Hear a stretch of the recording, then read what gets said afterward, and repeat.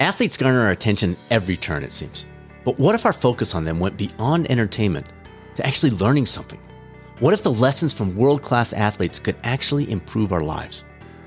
Welcome to the latest episode of the Catalyst Health, Wellness, and Performance Coaching Podcast. I'm your host, Dr. Bradford Cooper of the Catalyst Coaching Institute, and today's guest, Dr. Noel Brick, is the co-author, along with Runner's World's Scott Douglas, of a brand new book that allows us to do exactly that. It's titled The Genius of Athletes: What World-Class Competitors Know That Can Change Your Life. I have a feeling you're online right now ordering it. In addition to being the author of this intriguing new book, Dr. Brick is a British Psychological Society chartered psychologist, a lecturer in sport and exercise psychology at Ulster University in Ireland, and a researcher on the psychology of endurance performance. We actually originally met face-to-face at the British Psychological Conference when we were both speaking in Belfast, Ireland, back in 2018, and got a chance to go out for a run together. We talked about it briefly at the beginning of the podcast. If you're leaning towards pursuing your board certification as a health and wellness coach, by the way, our August training sets you up perfectly for the timeline for that next MBHWC application. It also allows you to get things rolling before the registration price goes up. Our programs have all been filling up early, and this one will likely do the same. So check it out if you're interested. Details are at catalystcoachinginstitute.com, or always feel free. Drop us a note anytime. Results@catalystcoachinginstitute.com, and we'll set up a time to talk you through or to answer all your questions. Now, let's listen in as Dr. Noel Brick shares the genius of athletes on the latest episode of the Catalyst Health, Wellness, and Performance Coaching Podcast. Dr. Noel Brick, it is such a privilege. I am so excited about this book. Congratulations. Thank you, Brad, and I really appreciate your invitation to come along. And thank you. That's it's nice to hear some nice things about the book. So thank you. Well, and it's funny because you and I were trading a couple of emails. We've met on, I think, just one occasion, but that occasion was a good one because it was a run. We're both in Ireland for a conference, and you had organized a run for the group. I always thought they should have like a 5K because it's a group of sports psychologists, for goodness sakes. Why are we not racing to see if our stuff works? But at least we got out for a run together, so that was great. Let's jump right in. I love your reference right out of the gate. I think it's the first chapter. You referenced the dumb jock and how it's not really a thing anymore. You can't really be dumb and be an effective, results-oriented jock. Can you talk us through, maybe it's never been that way, but why is it especially not that way now? Well, you're right. Maybe it's never been that way, or maybe there's a stereotype that sometimes athletes just, whether it's a simple sport like running that you just mentioned, just engage autopilot and just simply perform to the best of their abilities without any mental process, without any cognitive activity happening. And we know that's very, very much not the case. I mean, you were an outstanding athlete yourself as well as researching this. You understand both from the practice side of things, but also from the research side of things that actually there's a lot going on. There's a lot to think about in endurance activities and in sport in general. And similar to you, I mean, my research has been on what athletes focus on, what athletes think about, predominantly running, but broadly in the endurance field. On what has come out from some of the interviews that I've done with athletes, ranging from recreational beginner runners right the way through to Olympic athletes, is some of the strategies they use, some of the things they think about, how they manage their emotions in, really challenging, high pressure situations, how they build their confidence, what they say to themselves, their inner chatter, their self-talk. Some of these strategies are so sophisticated, and some of the things that they do to deal with some of the situations that arise are amazing. I mean, I've been sitting in interviews with Olympic athletes sometimes, and I'm just amazed in terms of what they say they think about and during those events. So there's kind of, I suppose, the first thing, the dumb jock stereotype, if it ever existed, certainly does not exist. And I guess as we go through this chat, we'll talk a bit more about some of those. But here's another thing that I think is really interesting as well. And this is kind of the kind of main goal, and I suppose the premise of the book that we wrote, is that a lot of these strategies apply to everyday life as well.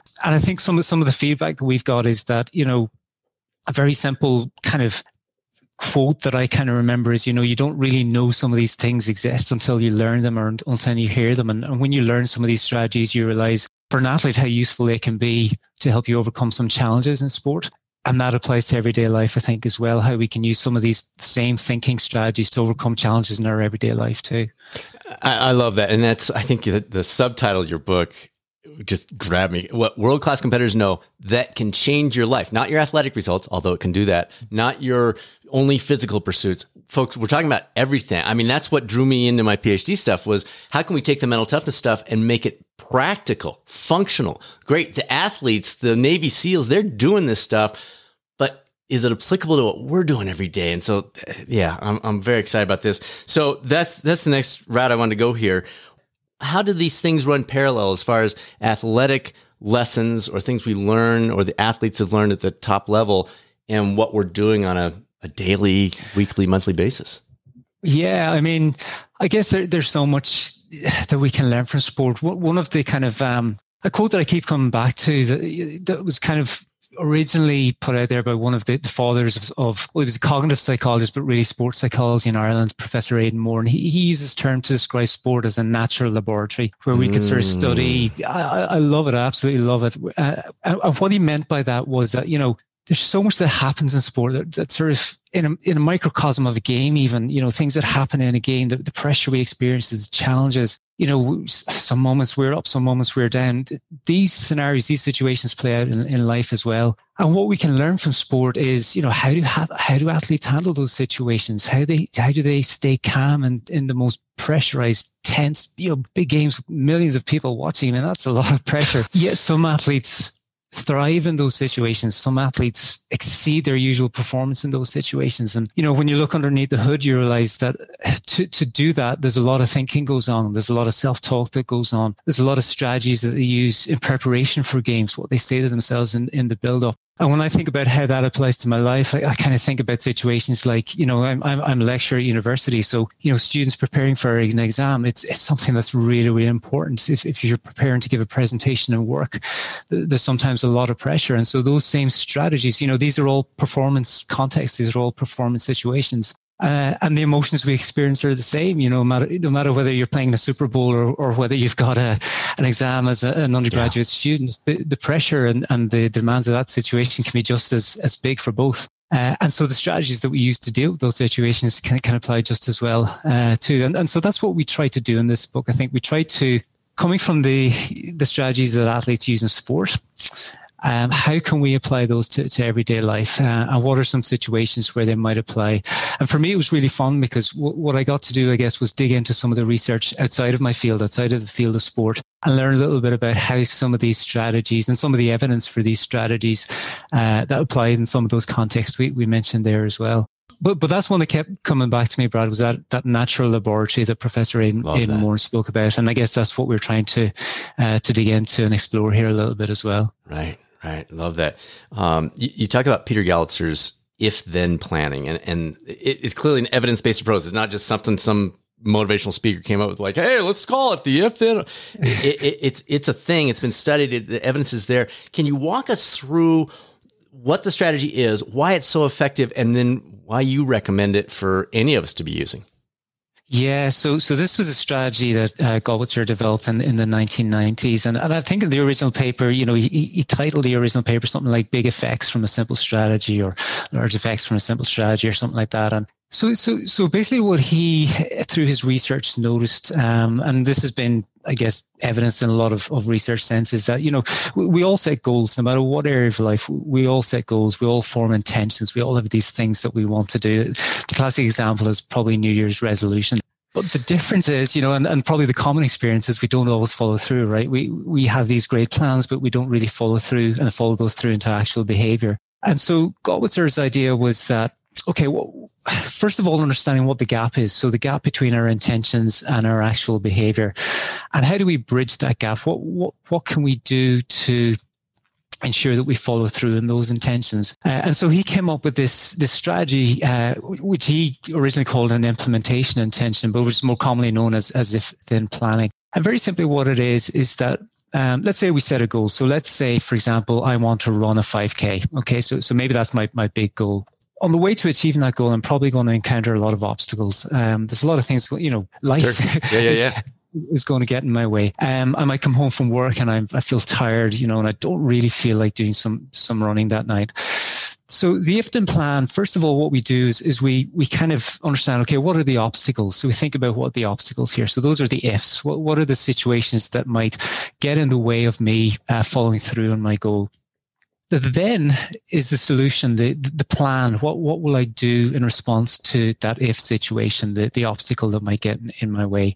So if I come home late in the evening, I might decide, okay, well, instead of sitting there for, an hour watching TV to try to work up the motivation to get out and go for a run, I might just say, as soon as I get home, I'm going to put my training gear on and get straight out the door. And, even if I go out for 2 minutes, that's fine. That's okay. But I'll get out the door. That's my then. I'll start my run, and you know what? I might decide to go for a little bit longer once I get out there. So this strategy has been applied mostly, probably in health related behaviors. So whether that's exercise, whether that trying to follow a healthier eating plan, whatever it might be. But the principle is the same, that we identify those obstacles and then we have a plan in place to overcome those obstacles, if you like. What I actually really like, I suppose I kind of spoken about the response to a situation in terms of a behavior, so getting out the door to exercise. But actually, this applies to our thinking as well. So again, if I'm in a pressure situation, be it whether I'm an athlete or whether it's in work or a student or whatever it might be, and I come up against a situation where I feel, maybe I potentially feel panicked, or, somebody might throw me a question in a podcast that I haven't prepared. Never happens here. Okay. So what's my then? How will I handle that situation? And I might be, okay, well, what will I say to myself? How will I stay calm? These are not behaviors. These are my thoughts. These are the things I will do to respond in that situation. And again, that can be extremely effective. And when I'm kind of working with some athletes, and I'm kind of presenting this strategy because I think it's so incredibly useful. If you think about it this way, if you're going into a situation where you might have some doubts or some worries, and those worries could be, what if this happens? What if that happens? Well, if you have a plan in terms of how you're going to respond in that situation, how you're going to deal with it, then it's not so much of a worry anymore, is it? Because, if it happens, well, I know what I'm going to do, or I know at least how I'll try to handle that situation. It almost balances expectations. Instead of us saying, I'm going to do this 5K, it's going to be easy, it's going to be great, my friends do it. It's balancing out, you know what, this is probably going to happen, this might happen, this could happen. And so then we're not surprised when it comes about, and you got the plan. Exactly. And actually, that's a really good way of looking at it, because you're right. It becomes a little bit more realistic. You consider the ifs, you consider the obstacles. And even, we might not get it right all the time. We might come across an obstacle and it might get in our way for a day. Absolutely. But that's a huge learning opportunity. And okay, if I come across that again, what would I do differently? How would I handle that situation a little bit differently? And again, this is where our if-then plans can evolve and can grow and can mature as we go through the process of running a 5K or whatever it might be. Really like that. And for the coaches that are listening, teachers, managers, parents, think of how simple that is. I mean, you could use this with a 9-year-old child. You could use it with a new employee. It's great. Now, is there any danger of too many obstacles? As I go through that, I start, I'm going to be tired. I'm going to be hungry. I'm going to hurt my foot. I'm going to, whatever. And then you look at it and you go, well, I'm not running a 5K. This is insane. Is there, do you say, look for the most obvious 5, or do you cap that, or is that completely individualized? I think one thing actually that comes out from this research is that once you have, this is a slight, answering your question from a slight angle, but one thing that comes out from that research is that, so once we formulate our if-then plan, one danger, if you like, is that we then focus too much on the if. We're looking for the obstacles. We're overthinking the obstacle. And that, I think pretty good advice is that, okay, once you've got a plan, fine, the plan is there. If it happens, again, it's an if, it's not a when, it's not necessarily going to happen. But if it happens, then you've got a strategy to deal with it. But you're right, sometimes I guess you can kind of overthink those situations and overthink those potential ifs then as well. One approach I really like, and this maybe balances it as well from another angle. We tell a little bit of a story in the book about Michael Phelps and how he used this for his mental preparation for races. And he wouldn't just focus on the negatives, if you like, the what could happen, the things he didn't want to happen. He would also focus on the good things that could happen. And again, sometimes good things can happen, but we don't always respond effectively. Sure. Focusing on the good things, if I get into the lead in the race, that's a good thing. But how will I respond in that situation? So again, we can focus on the good things as well, and that can be really useful to maintaining our momentum as we go through any situation. I think one last thing to mention here, which I think is really important as well. I know you did a really excellent podcast a while back with Wendy Wood on habit formation. Great. It was awesome. I really enjoyed that one.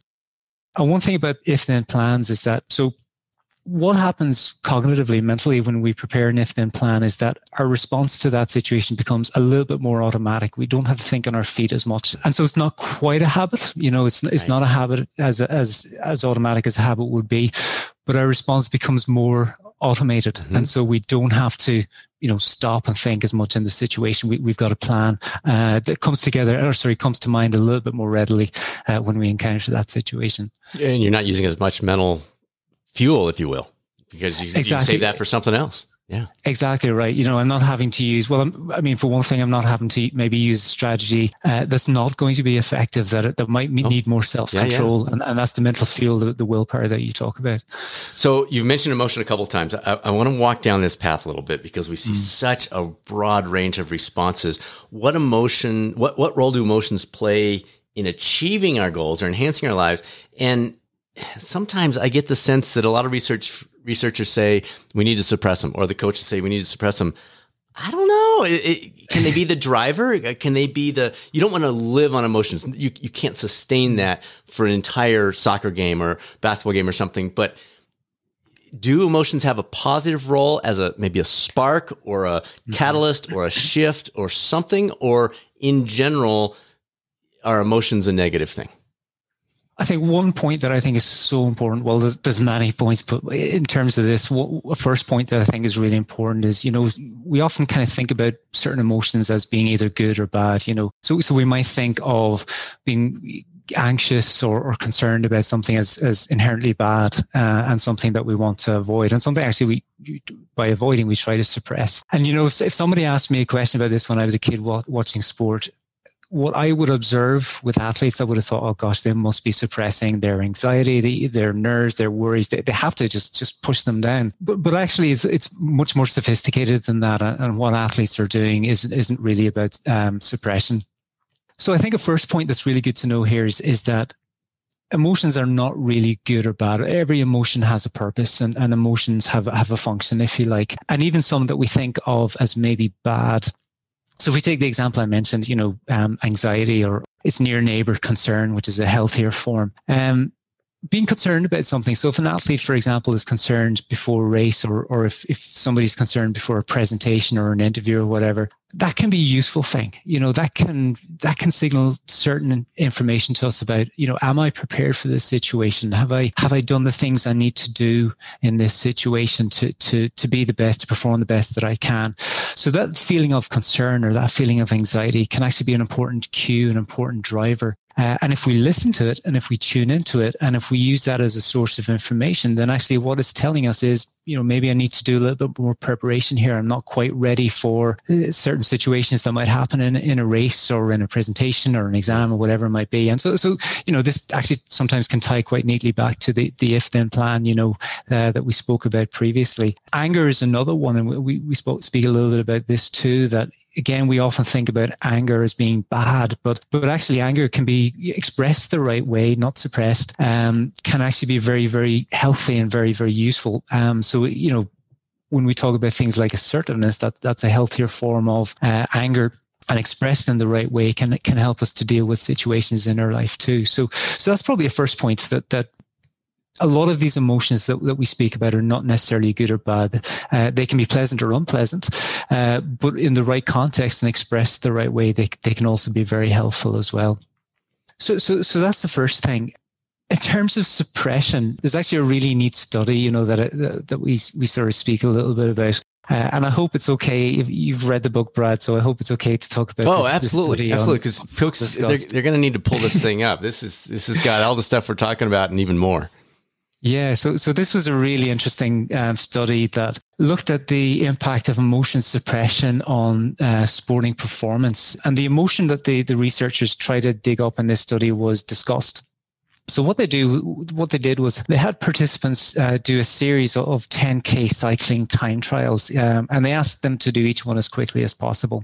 The first one was just a baseline. So basically, no special conditions or anything like that. It was just get on the bike, cycle as far as you can, or as fast as you can for a 10K. But the second and third, what they did was they showed the participants a video before the second and third time trials. And this was a video which was designed to elicit disgust. So what they had was somebody throw up in the video and then eat it back down again, which, I mean, I haven't seen this video, but it sounds absolutely horrendous. Now, you've expressed your feelings right there. Yeah. And in one condition, participants were allowed to express how they felt in whatever way they wanted. But in the other condition, they had to suppress that emotion. So they couldn't, make any verbalizations. They couldn't even express it, in terms of their body language or facial expression or anything like that. They just had to suppress it right down. And what they found was that the suppression trial was performed about 2.3% slower than the non-suppression trial. Which is about 25 seconds for these participants. And what that shows, just a very simple emotions suppression task like that can impact sporting performance. And the reason they suggested is because when we try to suppress our emotions, use the term earlier, it takes a lot of fuel. It takes a lot of mental fuel to suppress those. It takes a lot of self-control or willpower.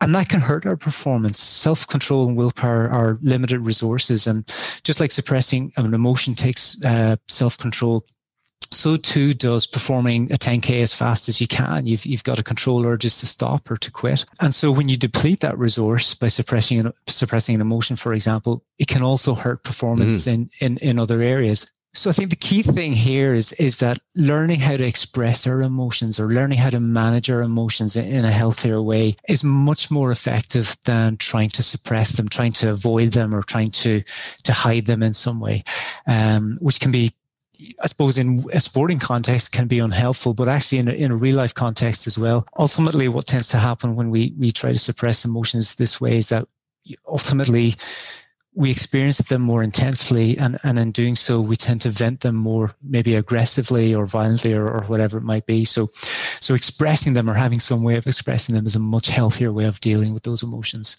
Well, and coming back to your if-then. So if I'm in whatever, let's say a triathlon, and I've gone through the if-then of a flat tire, then my emotional response is significantly different than if I haven't. And I'm like, oh my gosh, I don't even know how to use this pump, and I'm not sure I have the right CO2 cartridge, et cetera, et cetera. Now same situation, same flat tire, same race, same temperature, same everything else. One, I've gone through the if-then, so I simply get off my bike, change the tire, get back on and move. There's no need for the emotion. I'm not suppressing it. It's just not a need for it. The other one, I haven't done that exercise, and now I'm all up in arms and going, oh my gosh, what am I going to do? So that exercise, your first one can help your second one you're talking about. Absolutely, because you've got a plan in place to deal with that scenario. And I mentioned Michael Phelps earlier, and the great story, which again you can find out a little bit on this, both in the book and he's spoken about it openly. So during a 200-meter butterfly final in the, I think it was 2008 Olympics, similar to that punctured tire scenario, his goggles started to leak during the race. And a strategy that Bob Bowman, his coach, and Michael Phelps himself had developed was that if something like that, so again, if situation, an obstacle, if something like that were to happen in a race, what would they do? And he had a whole load of different scenarios that could happen, his suit ripping, et cetera, et cetera. But in this particular example, his goggles started to leak. And I think, if most of us, if our goggles started to leak and suddenly, you're swimming blind, you don't know where the lane markers are, you don't know when you have to turn. I asked a group of athletes this recently when I was giving this example, and I sort of asked, what would you do? And people are like, this is an Olympic final, by the way. Well, I'd probably stop, or I'd panic, or I'd just, I'd just give up in the race or whatever it was. But his solution, if anything happened, was to start counting his strokes. So, okay, what's he doing there? So he's staying focused. He knew it would take about 21 strokes to swim a length. So he stayed calm, he stayed focused, he focused on the process of swimming as fast as he can. And as he swam the final length, he counted 19, 20, and on 21, he reached out and touched the wall. He won the race in a world record time despite the fact that he couldn't see where he was going in that final length. So again, that just shows how having a plan can really help your emotional response in that situation. And in that context, having a plan helps you focus on the things you would want to focus on to swim as fast as you can, or cycle as fast as you can in your example as well. Let's jump into self-talk. One of our published studies looked at self-talk in runners, and I wasn't surprised by the results. I was surprised by the magnitude of the results. We saw a far bigger impact on that than I think Mark or Martin did as well. How does you talk about self-talk in your book? How does that play a role in our non-athletic lives? And what are some key tips to applying that to what we're doing on a daily basis? Yeah, and by the way, I love that study that you published on self-talk with runners. It was a really nice study. And one thing I loved on that actually as well was how some runners, even though they perceive their effort to be extremely high before the intervention, was actually even higher afterwards. So they had no idea. They were like, oh my gosh, how did that happen? I thought that was incredible, and it shows how effective and how powerful what we say to ourselves can be. So when we talk about self-talk, really it's that kind of inner chatter, that inner dialogue that we all have, or monologue sometimes that we all have with ourselves. And actually, when it comes to sporting context, and especially, our field in endurance, the evidence base for self-talk is probably one of the strongest of all the techniques. There's some really good evidence about how it can help to improve performance, to cope with higher perceptions of effort, that this task is really hard and I want to stop right now, etc. And it was really, probably last point, it was really fun for me to dig into some of the research on this outside of the sporting context as well. And I'll talk to one or two studies which I absolutely adore. They're brilliant studies. But broadly, to talk about our self-talk, so sometimes our self-talk, well, I guess sometimes it can be very negative and almost defeatist in some situations. So it can be very simple things that we sometimes say to ourselves, like, I can't do this, or I give up. And that's not just in sport. It can be completely trying to do math, or it can, in a presentation or an interview or whatever it might be. And I guess one of the important things to indicate there is that what we say to ourselves can have such a powerful influence on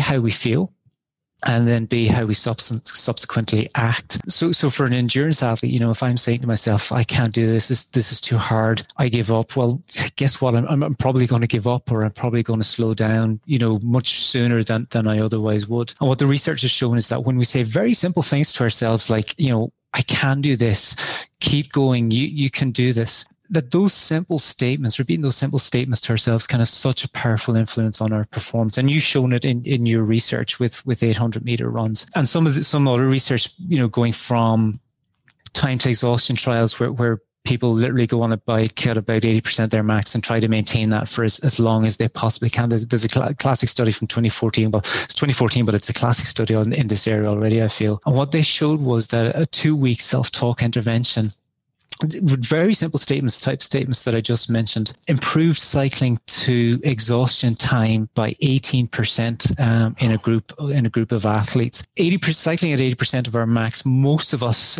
unless you're an exceptional athlete like you, Brad, most of us, like me, would maintain about 10 minutes probably at an intensity like that. It's exceptionally difficult. But these participants who were just repeating simple self-talk statements they learned, like, I can do this, keep going, push through this, lasted 18% longer, wow. which is incredible. It's huge. So it shows how powerful it can be. And there's some recent studies actually which have built on this. And there was a study by some of the same researchers recently, and I love this one. What they did was kind of similar statements. So it was like, I can do this, I can push through this. They had participants do cycling time trials, either speaking to themselves in the first person. So again, I can do this, I can push through this, or in the third person. So you can do this, you can push through this. And what they found was actually the participants in the third person condition performed faster than they did in the first person, even though they found the statements equally motivating in both conditions. Right. Yeah. And what they suggested was when we speak to ourselves in the second person, in the third person, like, you can do this, or I might say to myself, come on, Noel, you can do this. Yeah. Yeah.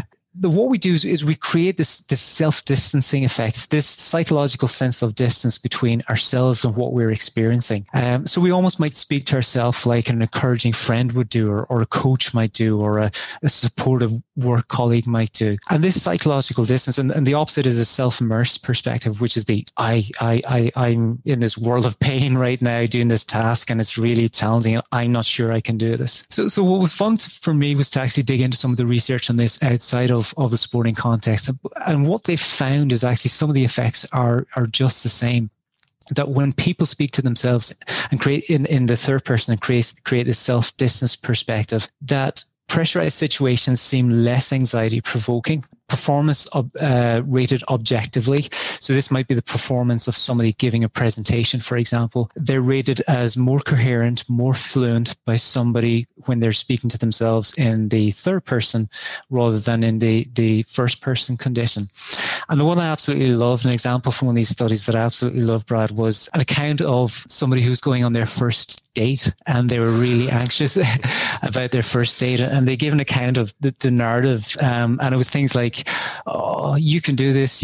Why did I say that? Come on, man, pull it together, get through this, And so it was this, again, it showed how when we speak to ourselves in the first person, this, oh, why did I say that? That can be really anxiety provoking. But when we take a step back, that self-distancing, you can do this, you can get it back together, whatever it might be, can be really helpful. So those are some areas from self-talk that I love, and the real fun that I think was really finding out how that can help in everyday life as well. I've been practicing my third person self-talk a lot since reading some of this research.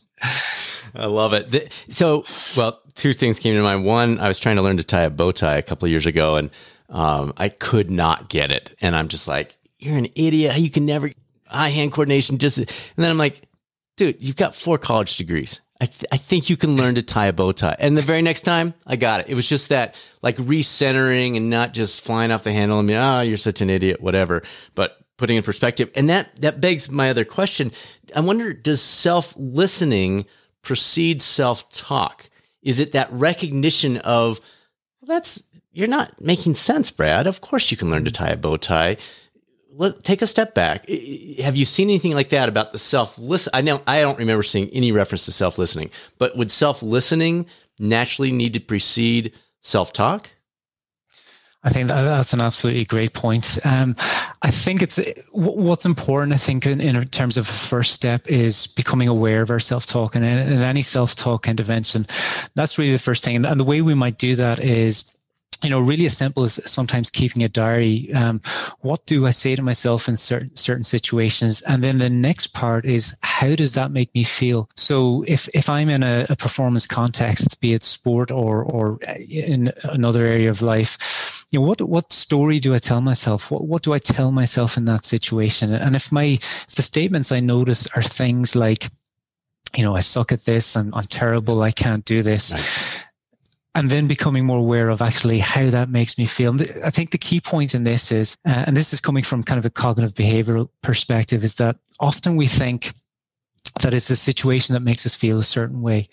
So I'm terrible at exams. I hate whatever it might be. I always perform poorly in whatever the context is. But when we become aware of our thoughts and what we say to ourselves, the realization there very often is that it's not the situation that makes me feel this way. It's what I say to myself that makes me feel this way. And that's where I think the listening comes in. The awareness kind of comes in. And once we develop that awareness, then it becomes, we become less focused on the situation, like avoiding a presentation or whatever it might be, and more about the story, the things we say to ourselves in that situation.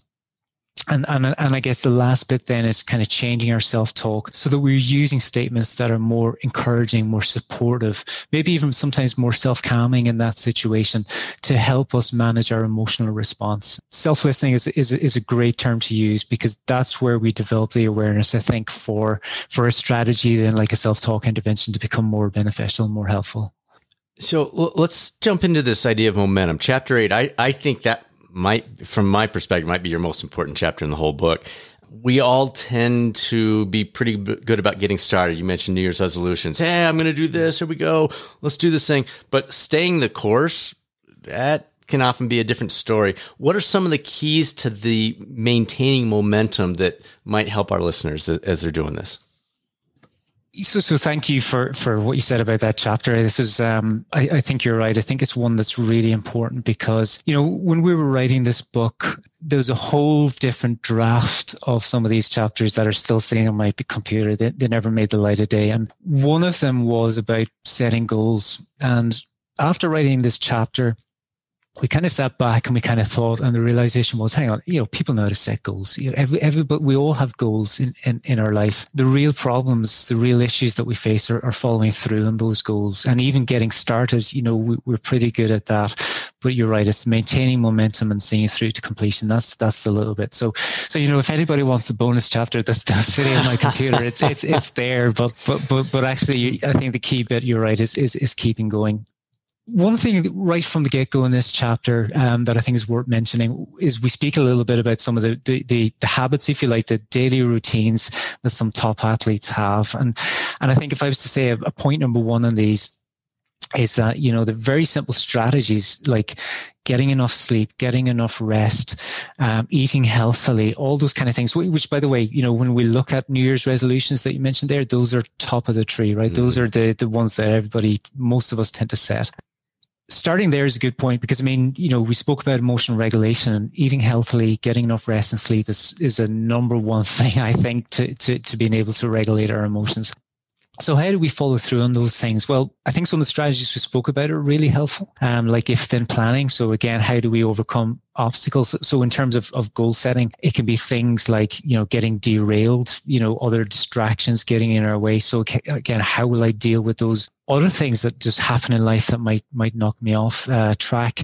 Procrastinating, putting off getting started even. Again, how will I get started? And again, if-then planning, going back to Goldwasser's work, that was the whole purpose. That was the whole point of following through in our intentions and getting started on our intentions by developing these if-then plans. So that's kind of a big one there. One other thing, and I'll go back slightly on what I said about everybody knows how to set goals. There's some fantastic research, very recent research on a type of goal called an open goal. It's, most of us kind of have heard about these SMART goals that we set a specific target. Like, again, I want to run a 5K. That's a specific distance that I want to run. It's measurable. Yep. All those things. Open goals is a relatively new area of research. And what an open goal suggests is that rather than setting something very specific, I might set myself a goal that goes something along the lines of, I'm going to get active and see how much I can do. Okay, so it doesn't really have a ceiling, a specific target, if you like. It's get active and see how well I can do, or see how far I can go. And what the research has suggested in a physical activity context certainly is that setting open goals for people who are beginning a new behavior tend to, when they engage in the activity, they tend to feel less pressurized, and they also tend to find the activity more pleasant, more enjoyable than when they set a specific goal. And the reason for that is, and this feeds into a lot of other things, I believe, as well, like our self-belief, our self-efficacy, is that if we set an open goal, let's take, physical activity targets are 10,000 steps a day. Okay, let's take that. That's a specific measurable goal, 10,000 steps. If I get active and I'm just beginning on my journey to get more physically active, and let's say on day, the end of week 1, I've averaged about 6,000 steps per day. Well, if I have that specific goal that I'm trying to reach, I might look at that 6,000 steps and think, gosh, I failed. That was dreadful. I only got to 6,000 steps. My goal was 10. I'll never get there. I'll never do this because I tried really hard. Whereas if I set an open goal and I suggest to myself, okay, I'm just going to get more active. I'm going to go walking every day and see how well I can do. I can look at those same 6,000 steps and think, wow, I went from 0 to 6,000 this week. That's outstanding. Actually, that's pretty incredible. And I quite enjoyed it. Let's keep this going. Let's develop on that momentum. So that's kind of one thing in terms of goal setting research that I think is fascinating, how we can use different types of goals, non-specific goals like open goals, to give us a very different perspective on what we're doing and the activity in that case that we're doing. Wait, let me jump in on that one because you really got me thinking. I know the folks listening are going, wait, now what? What is he talking? Who are there? A couple researchers top of mind that you could throw out to us that have gotten into some of this open goal stuff? Absolutely. So probably the main guy who's leading this area of research is Christian Swan. He's he's actually an Irish researcher, but he's based in a university in Australia. And for about the past 4 years, he's been one of the main guys who's been developing the research in this area. Another group of researchers based in the University of Lincoln in England are Patricia Jackman and Rebecca Hawkins, and they've done some nice research recently as well on physical activity. Okay. And again, differences for beginners between open goals and specific goals. And the broad finding is really what I've sort of mentioned there, that for beginners, which again, if we're setting a goal and if we're trying to do, again, anything, be it physical activity, go through those top 5 New Year's resolutions, get more sleep, eat healthily, all those kind of things. I guess I'm probably expanding beyond where the research is currently at by suggesting that open goals can be effective in other areas, but certainly it seems very promising that open goals can be effective to change our perceptions of our achievement and actually the task that we're trying to begin, I guess, or the goal that we're trying to achieve. So the skeptic in me, or maybe I'm speaking for some folks listening, are saying, does that just let you off the hook? Is the idea better than yesterday? We use that phrase a lot, this idea of better than yesterday. Is the idea of that goal not, well, I can just do whatever I feel like? Is it, I'm going to improve? I may not walk 10,000, but I'm going to increase from my 1,500? Or is it just, I'm just going to kind of see what happens? And like, is there any, because better than yesterday still, or improvement still has some sort of feedback loop, whereas I don't know. So is there feedback loop still, does it still exist, or do we take that completely off the table with this strategy? No, absolutely not. And a slight subtlety in terms of defining this. And I think what you say is absolutely right, especially, for somebody who's really physically active. What they found in one of their studies was that for people who are regularly active, so you might say experienced in terms of physical activity, those people preferred the specific goal. Those people preferred the measurable.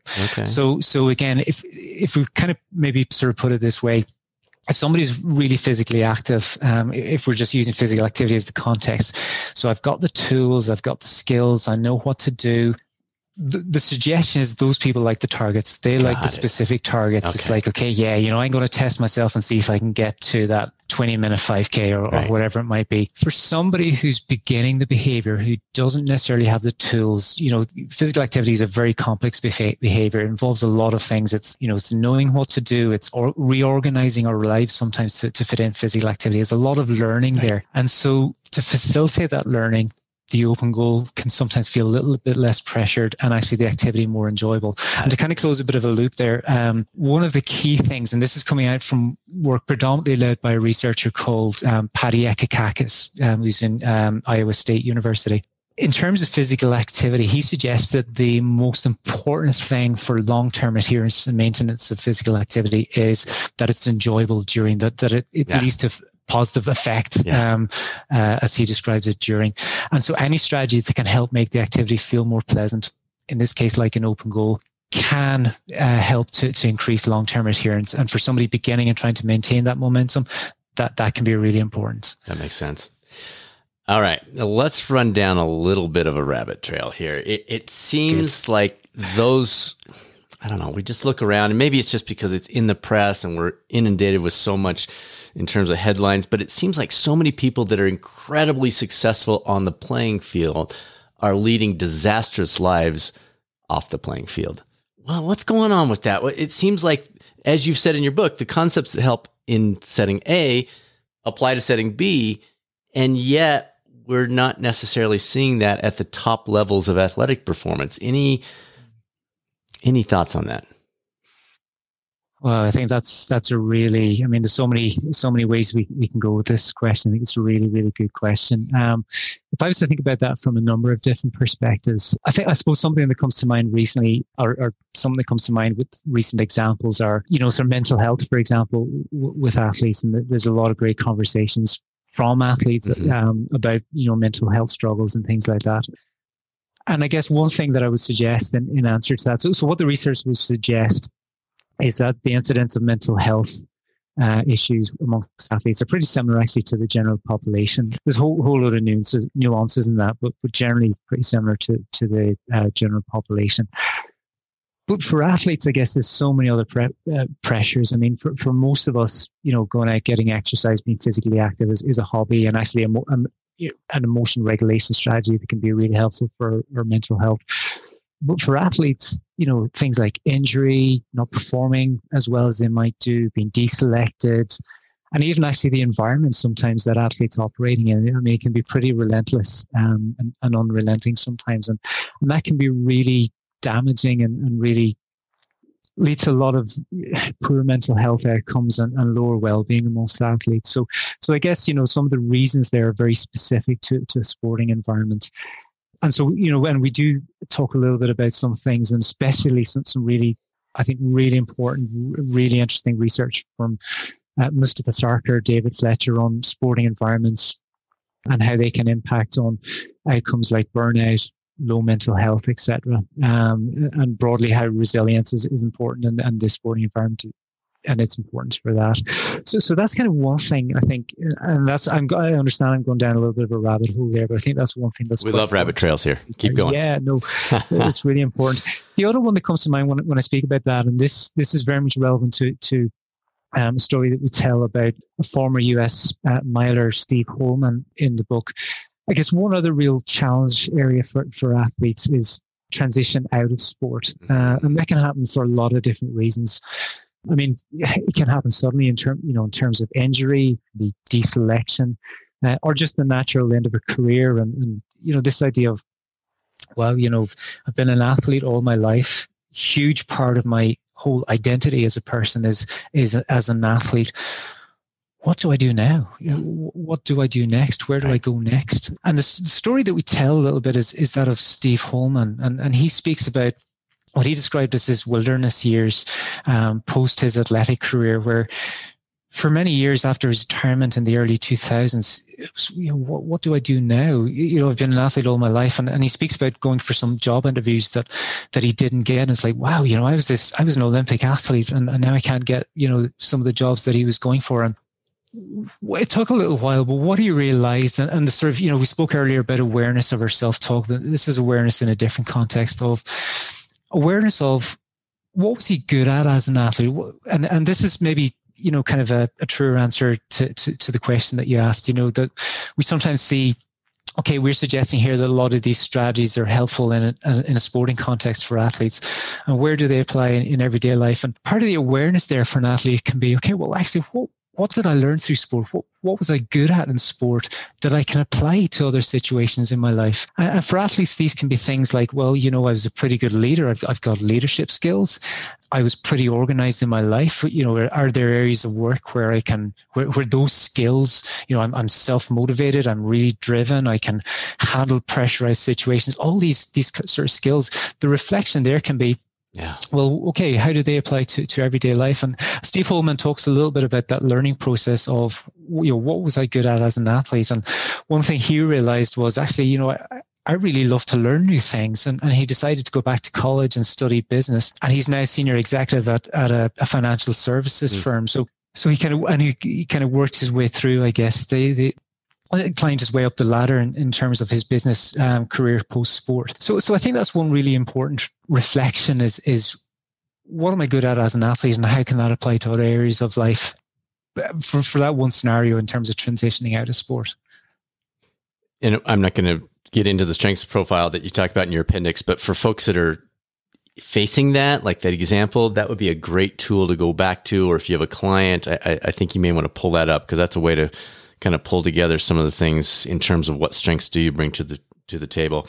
All right, last one, my friend. Of all the keys you cover in the book and in your research, you don't have to stay to the book here. What's the greatest opportunity that most of us are missing out on right now that you want to leave us with as we kind of close the window on this thing? Well, thank you for the opportunity to talk about my research as well. I'll keep it short because that could go on a while. If I could summarize it in one statement, in one phrase even that I've learned from the athletes I've interviewed and also that I've learned through writing this book, the phrase that I would use is psychological flexibility or mental flexibility. And what I've learned from researching athletes, from researching this book, from writing about the examples that we have in there is that, very often we sometimes think we've only got one tool in a certain situation. We've only one way of dealing with a certain situation that may not always be helpful. I recently read an example where, and the example they gave to kind of illustrate this idea of flexibility is imagine you're trying to get a drink out of a vending machine, and it, you put in your money, you press the button, and it doesn't work. And what do? We keep pressing the button. We keep pressing the button. We just think we got this one tool that we can use. To move away from that analogy, the idea of flexibility is that there's lots of different tools that we can use in the same situation. And that might be different tools that we can use to manage our emotions, the different things that we can say to ourselves that we spoke about. And again, going right back to that if-then planning different ways that we can respond to challenges, to obstacles that we might experience. So to summarize it, I think that idea of psychological flexibility, and we try to write this book in this way, that there's all these different tools. You mentioned the strengths profiling tool there as well. And part of that process is becoming aware of the situations that we might find challenging, and then using the menu of tools to find out, okay, what would suit me in this situation? What can I use in this situation that might help me manage my emotions in that situation or deal with that situation in a different way, to a way that may not have been working previously. So psychological flexibility, that's the thought I'd like to leave, that we've different tools, and learning how to use those different tools in a situation can be something really useful to do. I love it. My friend, this was so good. I really appreciate it. You can see I've got scribbles all over my notes. I've already read your book. I mean, there's a lot in here. So thanks for taking the time. We really, really appreciate it. What's the best way for people to keep up with what you're doing? And thank you for having me on, Brad. I really appreciate it. Probably the best way to keep in touch is on Twitter. So it's at Noel Bricky, Noelbrickie. And you'll also find on Twitter, for anyone who's on Twitter, a link to my website on there as well, which is noelbrick.com. So those are probably the easiest ways to keep up. Perfect. Well, keep up the great work. This is great stuff. And like I said, Alex Hutchinson is one of my favorite guests we've ever had. And when he wrote the top of your book here, I was like, okay, we got to talk to Dr. Brick because he's got something going on right here. Thank you, Brad. I told you you were going to love that one. Again, the book is titled The Genius of Athletes, What World-Class Competitors Know That Can Change Your Life. Thanks for tuning into the #1 podcast for health and wellness coaching. It is incredible to think this is our 174th episode, and we have you to thank for it. Thanks for sharing it with others. Thanks for all your kind comments and notes. As long as it keeps growing, we'll keep it going. Next week's guest is Peg Tittle, and we're going to dig into an absolutely critical topic in the world of health, wellness, and performance, that of logical fallacies. You'll learn not only how to avoid them in your own life, but also how to pick them up when others, even so-called experts, are falling short in this area. Now it's time to be a catalyst on this journey of life, the chance to make a positive difference in the world while simultaneously improving our own lives, which is the essence of being a catalyst. This is Dr. Bradford Cooper of the Catalyst Coaching Institute. Make it a great rest of your week, and I'll speak with you soon on the next episode of the Catalyst Health, Wellness, and Performance Coaching Podcast, or maybe over on the YouTube coaching channel.